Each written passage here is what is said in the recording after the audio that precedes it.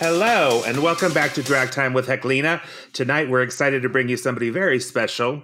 Before we do that, I want to say thank you for the tips we are getting here and there to offset our costs. Thank you for reviewing our show on Apple Podcasts and checking us out on dragtimewithheklina.com.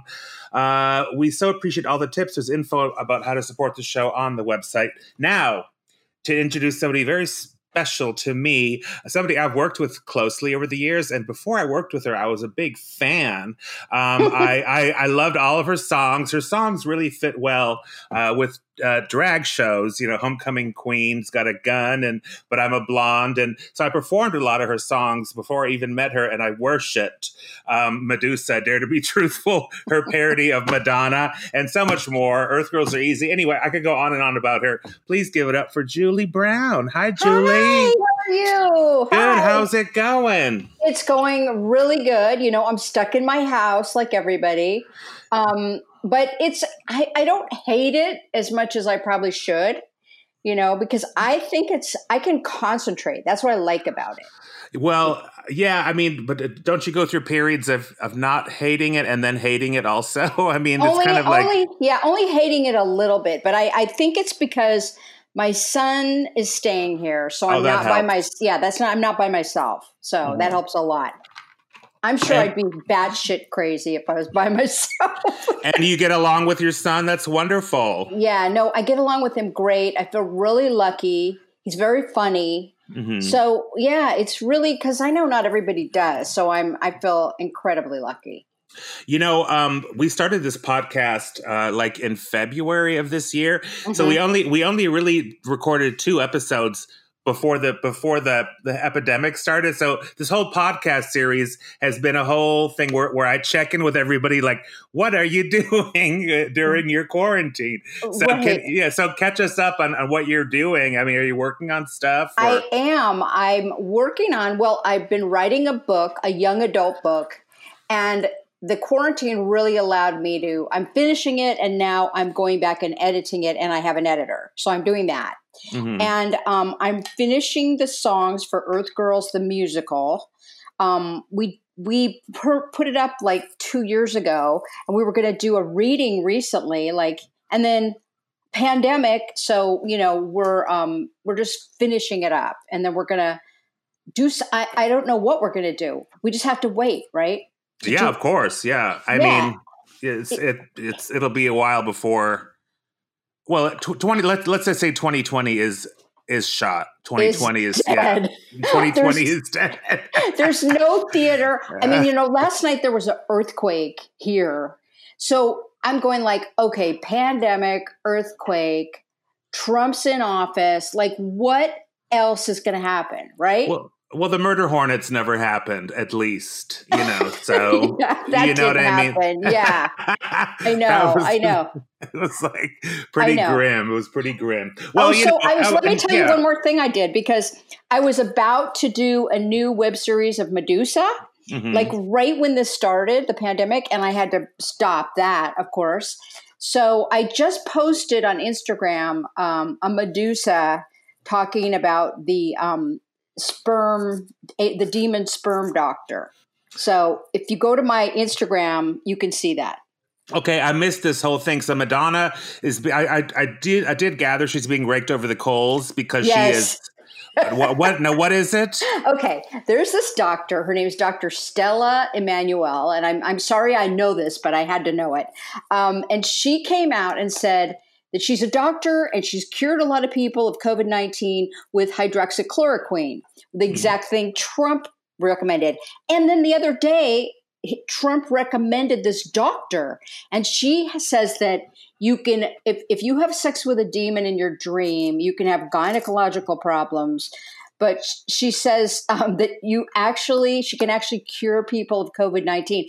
And Trump recommended this lunatic. So then Madonna says she believes it, and she's defending the doctor. That doctor is now her hero.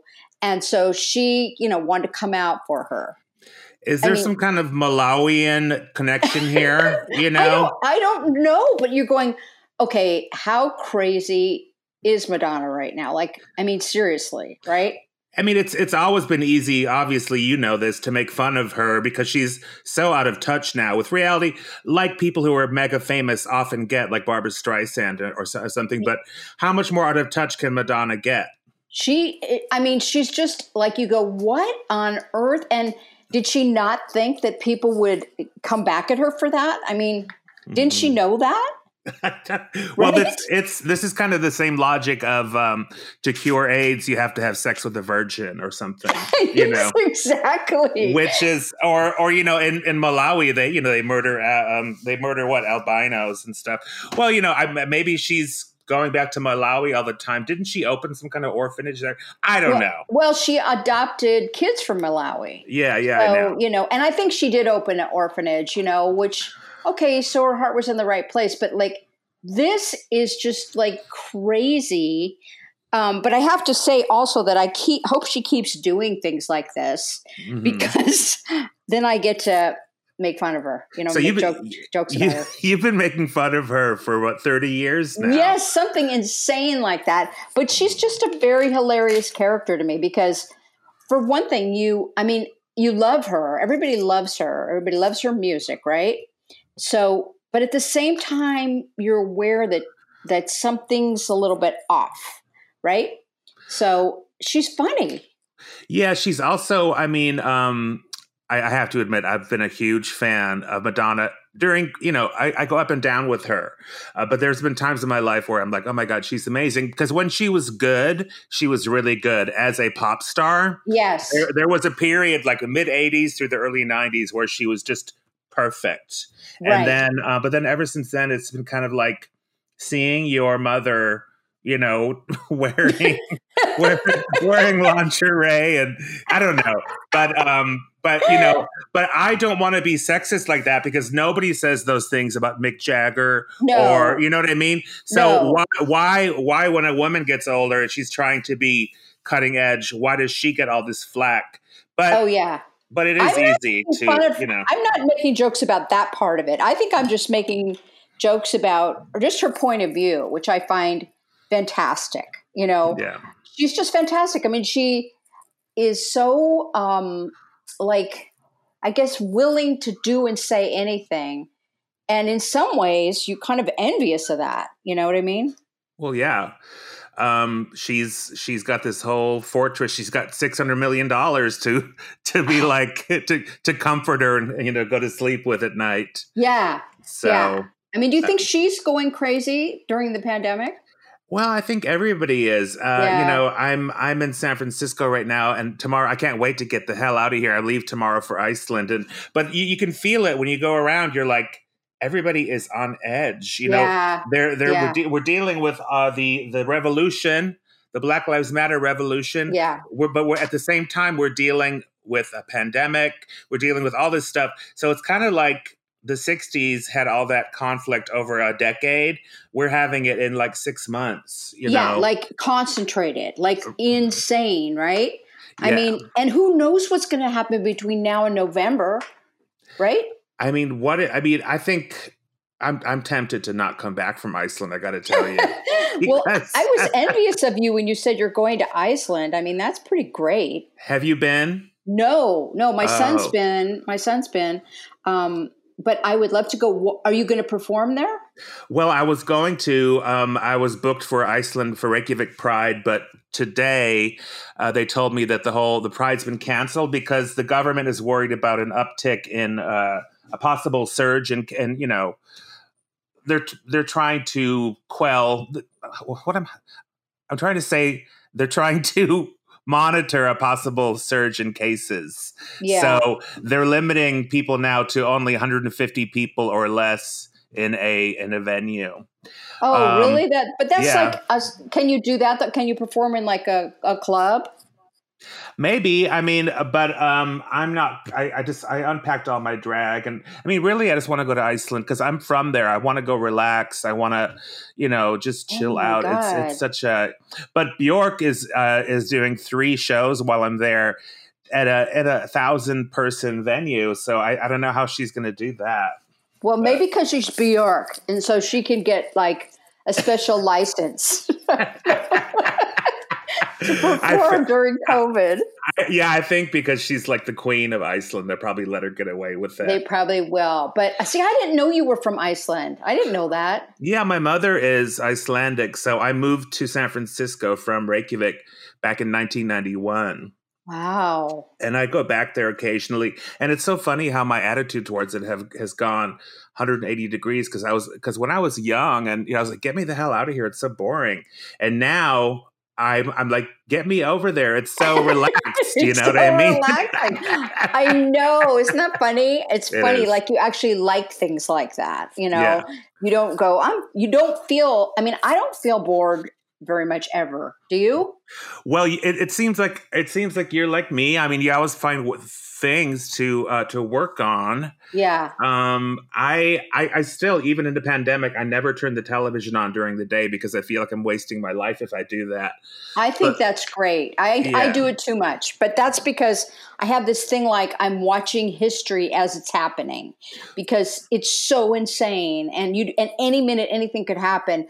But I don't think it's a good thing. I think it's better to not be inundated with it because it's depressing too, But aren't you also watching TV to be inspired to write stuff about crazy shit? Oh yeah, no, I do it for all those reasons. Like, you get very inspired by things you see. And when something really bothers you, for me, my reaction a lot of times is I want to make fun of it or write something about it instead of just being bummed out about it, Like I'm going to also do some more Melania stuff this week.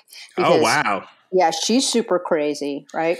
Of course. Well, that's what comedians do is you take things that are super tragic and you make fun of them. That's what Joan Rivers did that I loved. And, I loved her for that.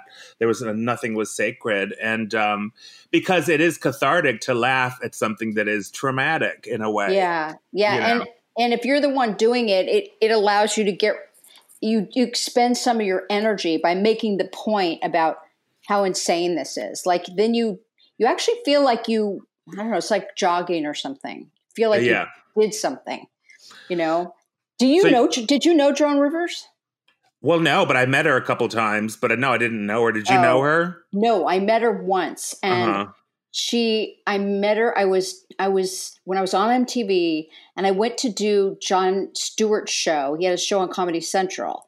Mm-hmm. And so that's why I was on there promoting my MTV show. And she was on there and she just was like, not nice to me at all. And I think she was looking at me like, oh, here's some young comedian. But I also didn't get mad about that because I think she's such a goddess that I'm like, she doesn't have to like me. She's amazing. I'm not going to like think less of her if she's not, going to be super nice. I think she's so cool. I think that she was threatened and a little bit pissed off at a lot of the younger comedians, but especially like Kathy Griffin. There's a big thing in her movie about, oh my God, I used to have all this work, and then Kathy Griffin took it all away from me. Yeah. Did you see her book? Her movie, A Piece of Work, Joan Rivers? Yes. Oh my God, I couldn't believe that she let herself be photographed in the beginning without her makeup. Oh, I know. I thought that was incredible because I thought I would never do that. I don't think like just let yourself be seen with, that kind of lighting and no makeup. But I do think Joan Rivers was incredible. I think she's amazing. Well, she was fearless. She would make fun of everything like blind people and, and the Holocaust and stuff. I know. because she could, what couldn't this woman, there's certain things that I would never dare touch. But me either. I'm too scared to touch a lot of things. I'd be like, I'm scared of hurting people's feelings. I do get scared of that. That worries me. But she didn't care about that at all. Right? She just didn't. But then you find out she was actually a really great person. Well, whatever. I didn't know her. I'm just going off what I saw in that movie. Yeah. So you're working on Earth Girls Are Easy, the musical. Yes. And last time I tried to work with you, we were trying to work on Homecoming Queen, the musical. Oh my God. To bring it to San Francisco. That was a big debacle. I know. I'm still really sorry about that. I got insanely sick. Yes, but I think super sick. But I think you were, but weren't the LA, some of the LA people were giving you a hard time and they wanted Yes. all this stuff. Yes, it was that. It was that. Maybe that's why I got sick. But I got really sick. I was sick for a whole month. Where you go, what is wrong with me? So maybe it was just the stress of it. I don't know, but it was like I was just taken out for that time. Maybe it was COVID. Maybe it was early COVID. Maybe. I know. But maybe sometime I can do it. I think if I do it again, it would have to be with local actors, because I don't think, traveling with people, it's really hard. It's like so hard, right? Yeah. Well, I did admire the fact that you wanted to bring your actors from LA, but it was just a big headache. It was foolish, and you were right. Yeah, super expensive, blah, blah, blah. It's too hard, because if you're bringing them out of where they live, you have to make sure they have all these things they need to feel comfortable. And then, it's just like, and I get really worried. Like because they were upset, then I get really upset that they're going to be uncomfortable. And it's just, my codependency just goes wild. You know what I mean? Are you bad with codependence? Yes, I am. When people are unhappy, that's why I'm like, I can't make fun of people that, seem vulnerable. I can't do that. Yeah. Well, your humor is not that kind of mean humor. No. But I wanted to ask you a question. Sure. I think maybe it wasn't. Let's see. It was before the roast that I had you at. It was like 3 years ago. I had you at Oasis, and you were performing "Homecoming Queen's Got a Gun," and it was maybe a week after that guy had gone crazy in Las Vegas and shot everybody at that country concert. Oh yeah. And I was thinking to myself, it must be more difficult for you to perform that song now, because it was a novelty back in the 80s. Oh my God. But now it's all the time. It was made up then. Yeah. No, the thing is, I went through a lot of things about that. Like, can I do this? And, is this right? Is this wrong? But the thing I figured out was that anybody that would come to see me would want me to sing it, usually because they know it. And they wouldn't take it as like in any way, like I mean it. Also, it's really from the 80s when that was, it was a more innocent time, right? School shootings didn't happen. Well, yeah, I remember it was shocking if something like that did happen. Like, oh my God. When it first started to happen, it was after I put that song out. So then I was like, oh my God, this is weird. But I kind of just said, if anyone's going to be really offended, it's clearly not encouraging anybody to do it. Right. And if anybody's offended, then that's weird. Then they don't really know what I do anyway. Right. Right. So I just thought, I stopped thinking about it. Yeah. I'm just like, I can't, right? I can't care about your feelings. No, I am codependent, but I thought, it's just too weird to worry about everything you're doing, the historical implications of everything, right? Yeah, it's a minefield now as a comedian, because everybody can find something to be offended by, no matter what you do. I know. That's so true. Like, it got a lot worse. It didn't used to be like that. Right. Well, yeah, okay. There didn't used to be cell phones, and which is good and bad. But now something can be totally taken out of context and conflated online, and whatever. But we all know that it's getting more and more difficult to perform in front of live audiences. But we also know that it's going to be a while before we're able to perform in front of live audiences. I know, but it is a really weird thing. Like when Kathy Griffin did that picture of Trump with his head cut off, when that first came out, I was like, oh, she shouldn't have done that. That's not good. But I didn't think I got what she was doing. It was a satire. It was, a joke. And I just knew that she was going to get a lot of flack for that. And of course she did. But comedians mostly should be able to make fun of things, right? Yes. I just couldn't believe, she really got the shaft. I know she by really did. a lot of people. Right. Yeah. I think her only crime is that she's not that funny. That's her only crime. You know, Scratch that one off the guest list. yeah, exactly. I went to go see her show, and she never gets to the point. She just keeps talking, and she never actually gets to the point, and there's no punchline, and it's just a constant talky thing. And I actually left her. I walked out. I was like, oh, wow. That's too bad. Yeah. Right? Because if she had someone else structure with her, that it would end up being about something, making some kind of point. And I have a memory. I kind of have a memory of her like you do with Joan Rivers. I met her in Australia, and she was super bitchy to me, and I was like, I don't think I like this woman. Yeah. I don't know. I mean, we stopped being friends after Medusa, so I don't. Oh, really? Yeah, because she was kind of like, she was my good friend before that, right? And she hadn't done anything. So I'm doing this show, and I cast her because I thought she was funny. Mm-hmm. And I cast her as one of the dancers, even though she's not a dancer, because I thought, I'm going to use real dancers. I got to have one of them be funny, right? Mm-hmm. So I cast her, and then she was way more difficult than anyone else. Oh. And I'm like, she's my friend. Why is she doing this to me? Because like the costumer would come to me and go, Kathy Griffin doesn't want to wear this. I'm like, what the hell? Like I felt like she was supposed to be supporting me making this special. Right. And, she's not a dancer, or she hadn't even done much acting then. And I was like, gave her this part. So I was mad. And I don't really have anything against her right now. I absolutely don't. But I need to go back and watch Medusa. I don't remember her in it.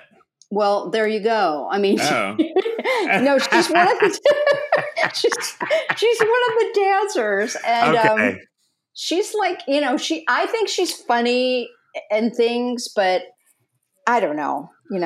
I thought Bobcat Goldthwait was a lot funnier. Yeah, he's really funny. Oh my God. And he's like, have you ever met him? You know what? I met him at that show, the reading of Shakes the Clown that you did with him and Florence Henderson. Yes, that was really fun. Do you remember I was like outside and I was like desperate to meet Florence Henderson? Yes, I totally do. Yes. And Bobcat is like the nicest person ever. He's super sweet. And Florence Henderson is super sweet. So, I mean, I kind of don't know why you have to not be nice to people. You know what I mean? I don't get that. I don't get it either. It's weird. Well, sometimes it's not a good idea to meet your idols because it's ruined a lot of people for me. Where I'm like, ew, I don't. That person's rotten. Who else have you met that you thought was terrible? Oh God. Well, I will say that Sandra Bernhard, the first time I met her, was really horrible. Oh no, really? Yeah, but then we kind of got along after that. But it was so unnecessary, like the very first time that you meet somebody, and for no reason. I was like, because I booked her to do this thing, and then it was just icy cold, and then in the limousine on the way from the airport to her hotel, I kind of reminded her how we had met.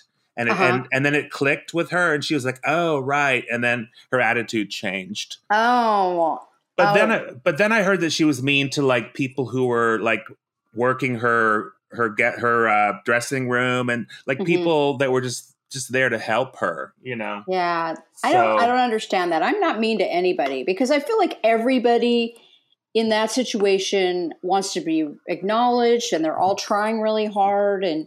Why would you be mean to them? Why? Who have you met who's been a real jerk? I bet a lot of people. Kate Jackson was bad. Really? Yeah, she was bad. I was on that Scarecrow. What was it? Scarecrow, Mrs. King.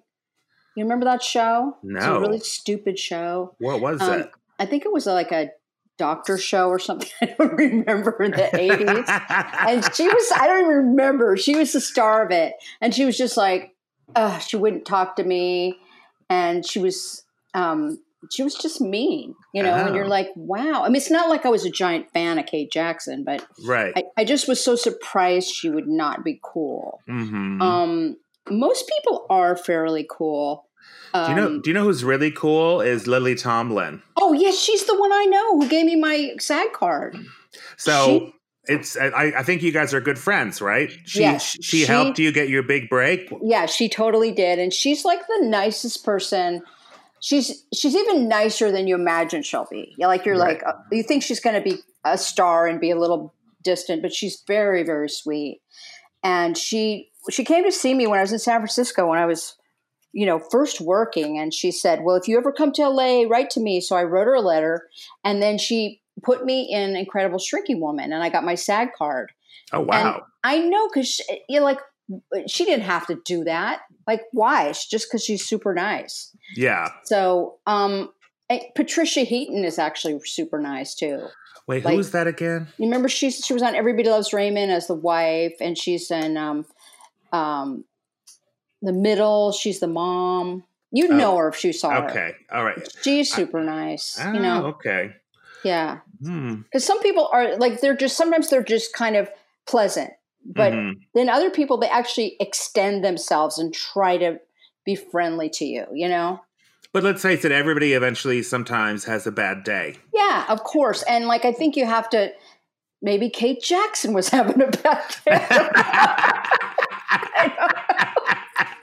But you kind of have to take that into account. Oh, you know who was mean to me when I met her was Zsa Zsa Gabor. Oh no. Oh yeah, it was backstage at the at Letterman, and she was just staring at me, and she was wearing a cleavagey top, and so was I, and she was just staring daggers at me. And so I thought, okay, this is when you meet someone like that, they're threatened by you or something. So I went up to her and I said, it's so great to meet you. You are so beautiful. I'm just such a fan. And then she just turned and smiled at me. She goes, you and I are the only ones here with cleavage. And I'm like, and then she was nice to me after that. She was totally nice to me. So I don't know. It's just, it's a funny thing. It is. I shop sometimes at Mary Ann's in Palm Springs. It's this jewelry shop, and it's run by this old German woman named Mary Ann. And she, of course, knows everybody who's lived in Palm Springs. And she knew the Gabor sisters. And she said, oh, Ava, I love her. And she goes, Sasha, she was a bitch. She just said that to me. Funny. I guess she was. I guess Zsa Zsa was. Oh, but if you complimented her, she was she melted. So. So are you going to miss? So I've done lots of weird gigs with you. I think I can say that. Yeah. Do you miss perform? I mean, at the moment, do you miss performing live in front of audiences? I do, but it's it's weird. My brain just goes, it can't happen right now. But yes, I do. And I just figure, this is an imposed vacation. So I'm trying to accept it like that and create new material, and instead of just being bummed about it. You know what I mean? Yeah. No, that's what I'm trying to do. Because do you miss performing? It's so funny because I was, I've talked about it. I've hosted so many drag shows that I couldn't think of doing another one without going crazy. And now I really want to do it. I know. You know what? You're right. This break is helping me want to do it again. You know what I mean? I'm kind of miss an audience. It's sure fun. It's not like this at my house, Do you workshop with your son? Do you Do you try out comedy with him? And no, not really. He's it's so funny. He never was interested in show business ever, ever, ever. Even when he was a little baby, I would sing to him and he'd go, no, no, no, no, no. Oh. He wouldn't let me. And whenever I performed, Are you sure that's the reason why he didn't want you to sing to him?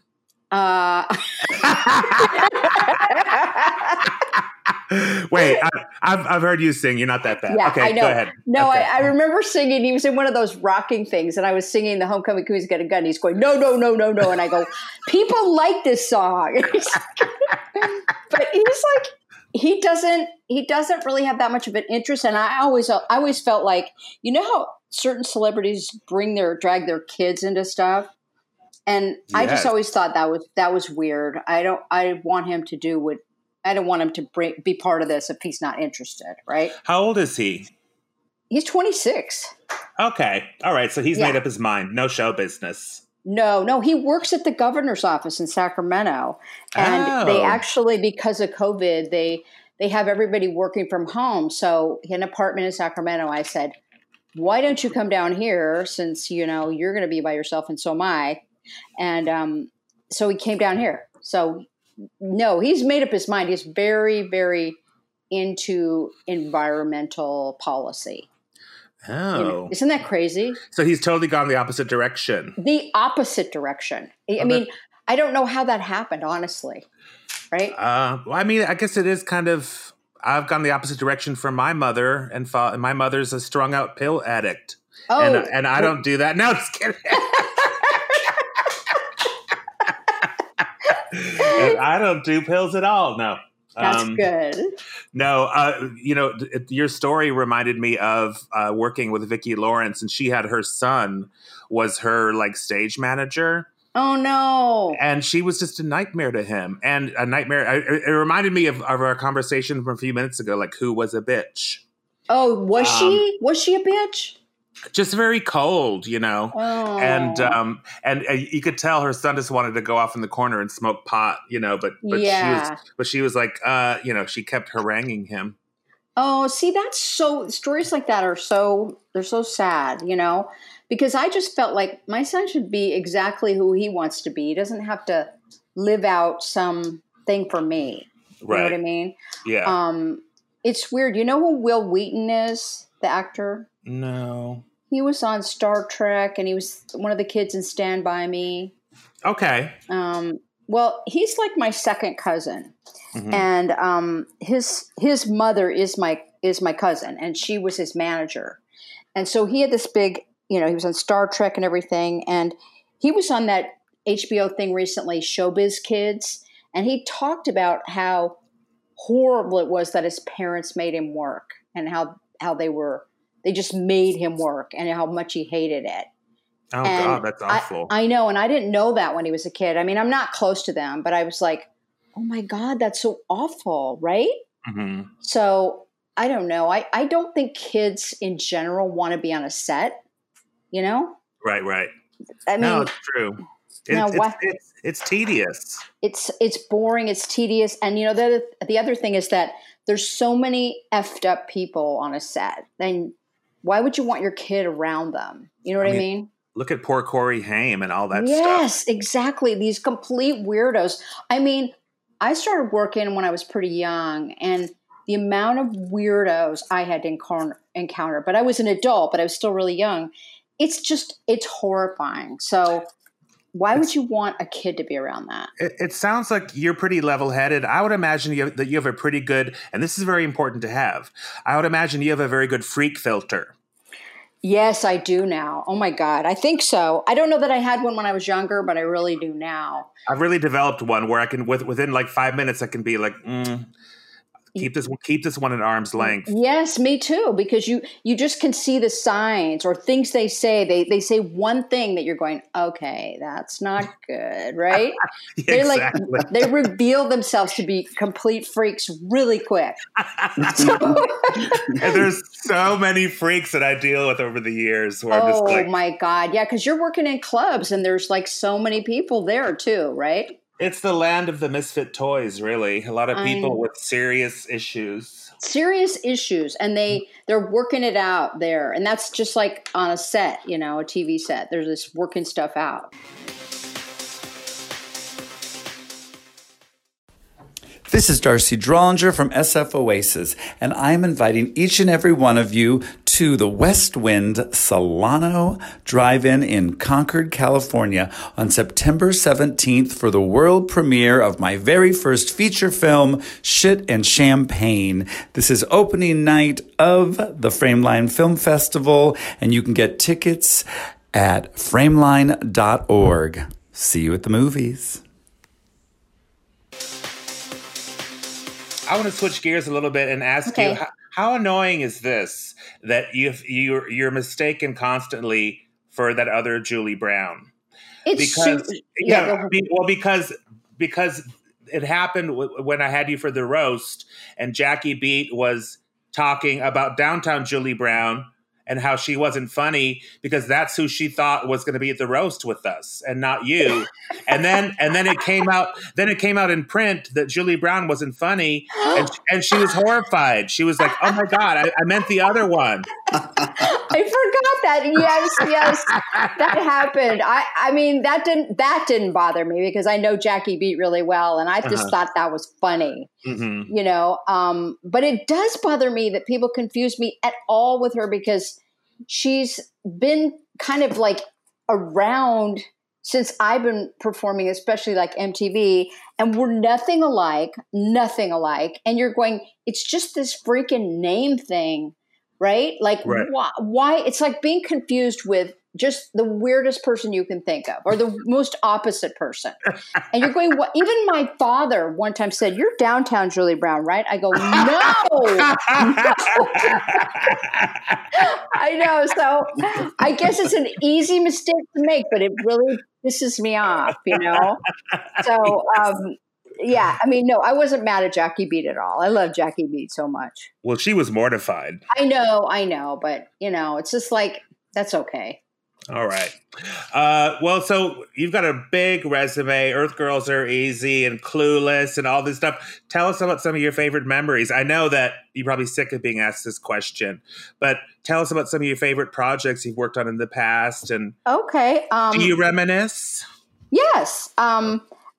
I loved doing Medusa. That was super fun, but it was also really, really stressful because the guy who was producing it didn't get the right kind of insurance, this thing called errors and omissions insurance. And right in the middle of shooting it, we had to shut down. So I filmed all these fantastic, I thought, musical numbers. And then Showtime said, "Oh, you have to shut it all down and we have to see if we can get insurance." And I was so bummed out, but we got the insurance so I could finish it. And there was something super fun about that because I was executive producer and I was starring in it and I was essentially directing it. And it got to be exactly what I wanted it to be. And, you know, that doesn't happen that much. So that was really fun. And even getting to do those dance numbers, I remember being on stage going, I feel like Madonna right now. Like I really felt what it felt like to be her. Well, Vague was so funny. I mean, thank you. That was like so fun. Like doing that was so fun. And when we were rehearsing for it, I met Michael Jackson, which was really a trip. Whoa. I know, because the guy who was the choreographer and his assistant was the one who'd done all Madonna. They had done all Madonna's they had done her tour. So we were copying real moves that she had done. And that choreographer had worked with Michael Jackson. So we were in the studio in Hollywood and he says to me, he goes, "You want to meet Michael Jackson?" And I go, "Yeah." So he brings Michael Jackson in and Michael Jackson's really shy and super quiet. And I go over to him, he goes, "You're that girl from MTV, right?" I'm like, "Yeah, hi." And he was really sweet, but so strange looking. I mean, so strange looking. What year was this? It would have been like somewhere in the 90. Like 90. Yeah, like 90. Mm-hmm. And his nose didn't look like it was really attached. And I mean, he just was so strange looking, but his energy, you know, he was very sweet, just super, super self-conscious, right? So, and then Madonna, she gave the choreographer a half-drunk bottle of warm champagne when she heard we were doing this to give to me. And I was like, okay, that's super weird. And there was a little note that said, "Julie, good luck with your special." Like it was almost sarcastic, you know? So it was just a really fun project. I know it's because I got to do exactly what I wanted to do. A half-empty bottle of champagne. Yeah, isn't that weird? Was it at least corked? I think so. Yes, yeah, it was corked. But you're going like that gesture is hostile, kind of, isn't it? Kind of. Yes. Yeah.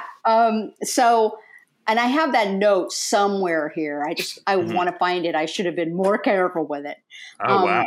So that was a super fun project. Let's see, what other project you want to talk about? Well, people always mention you in Clueless. Oh, Clueless. Yeah. Clueless was, that was really fun too. I was playing the lesbian gym teacher, and the thing that was really weird, they didn't let me wear any makeup. Like when I went into the makeup trailer, all the girls, the girls were all so beautiful. And even the girls playing the extras, everybody was so beautiful. And I show up and they go, no makeup for you. And so I was like, are you kidding? Wow. Or they made me just wear base. I couldn't wear anything else. So that was pretty frustrating. And I had a baggy sweatshirt and sweatpants. So it's really weird. It's like people are making you look as ugly as possible in a sea of beautiful girls, right? And the girls were, Alicia Silverstone is one of the strangest people I've ever acted with, because you feel like she's not doing anything. Usually if you're acting in a scene with somebody, you can see what they're doing. You know what I mean? You can see them, that they're acting. The process, yeah. Yeah. Well, you could see nothing. It was like she was super blank. And I was like, I thought, oh my God, this is going to be so terrible on film. Like she's doing nothing. And I just didn't know that worked for the character. You know what I mean? Until I saw the film. Right. Then I thought she was great. But I don't think that it was incredibly deliberate what she was doing. You know what I mean? Maybe she was playing herself. I think she absolutely was. Like that scene where she goes, the Haitians, I'm going to do a report on the Haitians. She really said that. That wasn't in the script. So, she really believed that that's how you pronounced it. Yes, exactly. And she was a very sweet girl. I mean, incredibly sweet. And she had her dog, and she's kind of like a, kind of hippie-ish. But it was really interesting. And then I also worked on the TV show of it. And she wasn't on the TV show.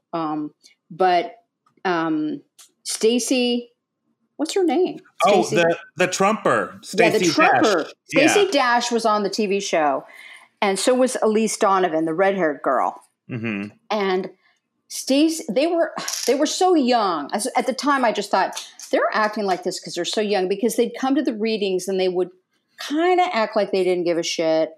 And I was one of the writers, and it was frustrating because they didn't deliver the jokes at the readings, so you kind of felt pissed off at them. You know, you want to hear, you want to hear the joke to know if it works. Right? They're kind of just like, okay, this is what they're just reading through it. And Stacey Dash was never nice. Elise was okay. I've since seen Elise, and she was very cool. But Stacey Dash, I mean, my friend worked with her, and she's a crazy Trumper. Yeah, it's really weird. Yes, and she's written like anti-black things, and you go, who would do that? Well, right? She's black. Yes, she's black. Yes. How can you? I mean, it's like she's like, we don't need a history month, and you're going, yeah, you kind of do. Like, you can't say that. So she was very weird, but any interaction at all with the tragic Brittany Murphy? Oh yeah, I mean, she was there. I did interact with her. She was very bubbly and normal, and very normal. Like nothing like odd or weird. She's a really sweet, bubbly girl. I think she was a little bit younger than everybody else, and you could see how cute and funny she was. So I could see what she was deliberately doing as an actor. Right. I mean, that whole thing was so sad. What happened? I think it's still suspicious what happened. Like there was something about drugs, and she was married to this guy, and he died 6 months after her. So the mother said, "Oh, it was mold in the shower," and that's pretty hard to believe, right? That's weird. That probably isn't what happened. So and supposedly she was under his spell. It's one of those things. I think it's a complete mystery that someday it'll come out, but I don't know. But very sad, super sad, because she was so good. Did you see her in 8 Mile?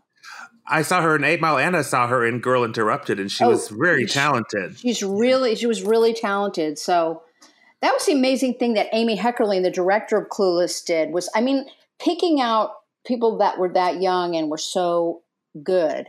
Mm-hmm. That was pretty skillful. She discovered, I think, Sean Penn. Oh, really? For Fast Times at Ridgemont High, yeah. Wow. She directed that too. She's wonderful. I really like her. She's a very interesting, cool person. I liked her a lot. Well, I don't know how you've done it, how you managed to stay so down to earth and so sane amidst all this craziness. Well, thank you. I think it's a lot of therapy. Oh, yeah.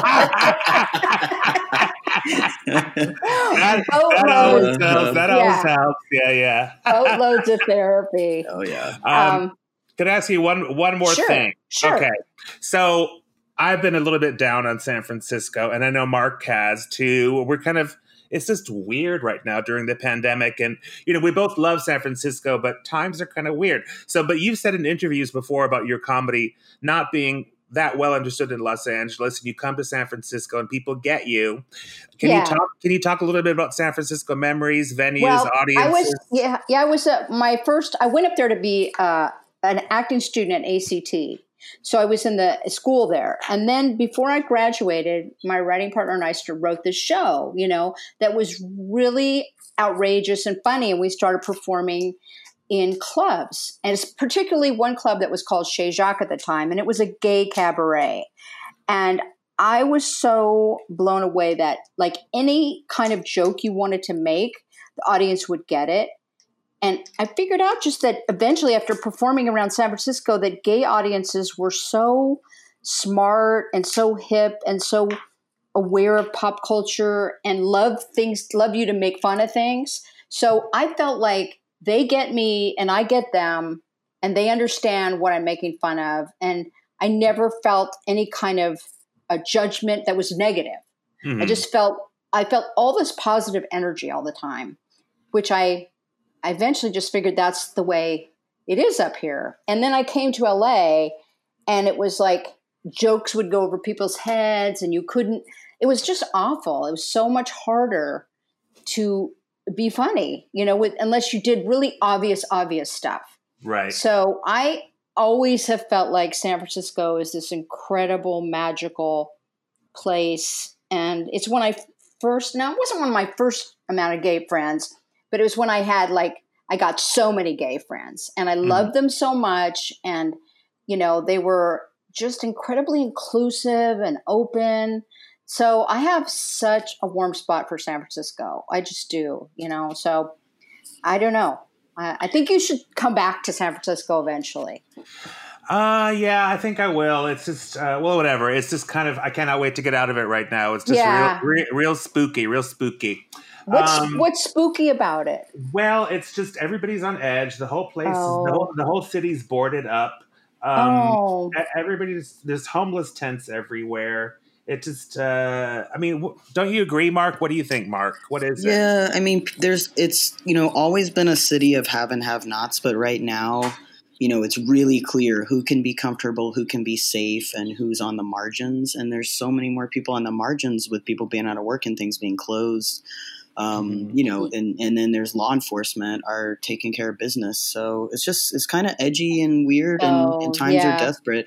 But I think it's that way everywhere to a degree. And in San Francisco, it's just really in your face. So we love the city and we love, having the clubs and we love the people there. But right now it's time to stay inside and it's kind of hard to be cooped up. There's nothing. There's nothing for me here right now. My nightclub is closed. All my gigs are canceled. So I'm just holed up in my apartment. I can't wait to get back down to my house in Palm Springs. But anyway, I do love it. I have love for it. But no, I understand it. It wasn't like that, of course, when I was up there. So sure. Oh yeah, but it's nice to have a heartwarming memory from the olden days. Yeah, I do. I have so many incredible memories of that place. So I hope it becomes that again. I hope they solve some of these problems. Me too. Well, we're almost at the end of the podcast, but I have to ask the most important question of all. What? Julie Brown, what is your favorite memory with Heklina? Oh my God. I think it was when it was at I think it was the show I did with you and Cookie Dough. Uh-huh. Do you remember that? Which one? The one where I forgot the lyrics to Homecoming Queen. Oh, yeah. Yeah, and I have never in my whole career done that, and I don't know why that happened. But I was like so embarrassed, but then I finished it, and you were so sweet to me and made me feel like it was no big deal. And so did Cookie Dough, and I was like, these are the nicest people in the world. So that's Cookie probably Dough. it. Yeah, right? So Cookie Dough, I would say was so thrilled. Yeah, Cookie Dough was a huge fan of yours too. I know, but you were so nice about it. You were like so great because, when you can criticize yourself for performing if you screw up and you were like, nah, it doesn't matter. It's okay. Everybody's happy. It's like you were great. I mean, at some point you're kind of like, who gives a shit? I mean, yeah, like, you know what I mean? Like at some point, like my stage fright and all that stuff and my sense of caring if I fuck up. Sure, I want to be professional, but I don't beat myself up for stuff. Yeah, well, I guess I did because I kind of have a perfectionist thing, but that's why it was so great that you did that. Well, I'm a very, very nice person. You're very, very nice person. No, you are. You're too, but you're actually really sweet. Yeah, exactly. Thank you. Well, thank you, Julie Brown. This was a lot of fun. Thank you. That was really fun, and I hope you have an amazing time in Iceland. Thank you. Let's take a moment to tell your fans what's the best way for people to follow you. You talked about your Instagram. What is it? Okay, it's Miss Julie Brown on Instagram. And then my website is juliebrown.com. And then the Julie Brown fan page on Facebook. Okay. That should do it. You heard it there, everybody. And you can find me on Facebook and Instagram at Heklina. Please be sure to subscribe to the show, like us, rate us, and please tell anybody you can about Drag Time with Heklina. Check out our website and create some comments on past episodes you liked. And thanks again. Thanks again to Julie Brown and Mark. Yay! Thank you, Julie Brown. Thank you. This was fun. It was super fun. Thank you. Yeah, thank you.